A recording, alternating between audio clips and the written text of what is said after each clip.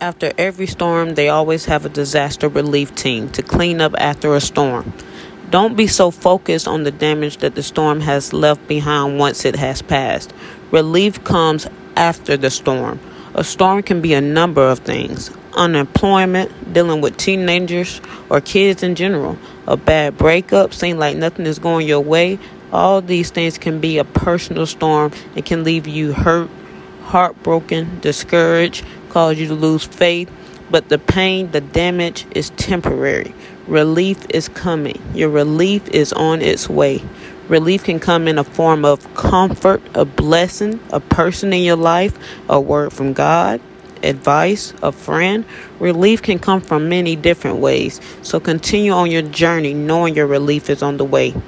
The storm may hurt you, might cause you to have some injuries, but the storm will not take you out. Relief is on the way. Your personal disaster relief is coming. A storm will never be too much that you can't withstand it. A storm makes you stronger, and disaster relief helps heal your wounds after a storm so you can be strong enough for another or other future storms, okay? Your disaster relief is on the way. Don't be so focused on the damage and the hurt that you're going through, because it's only temporary.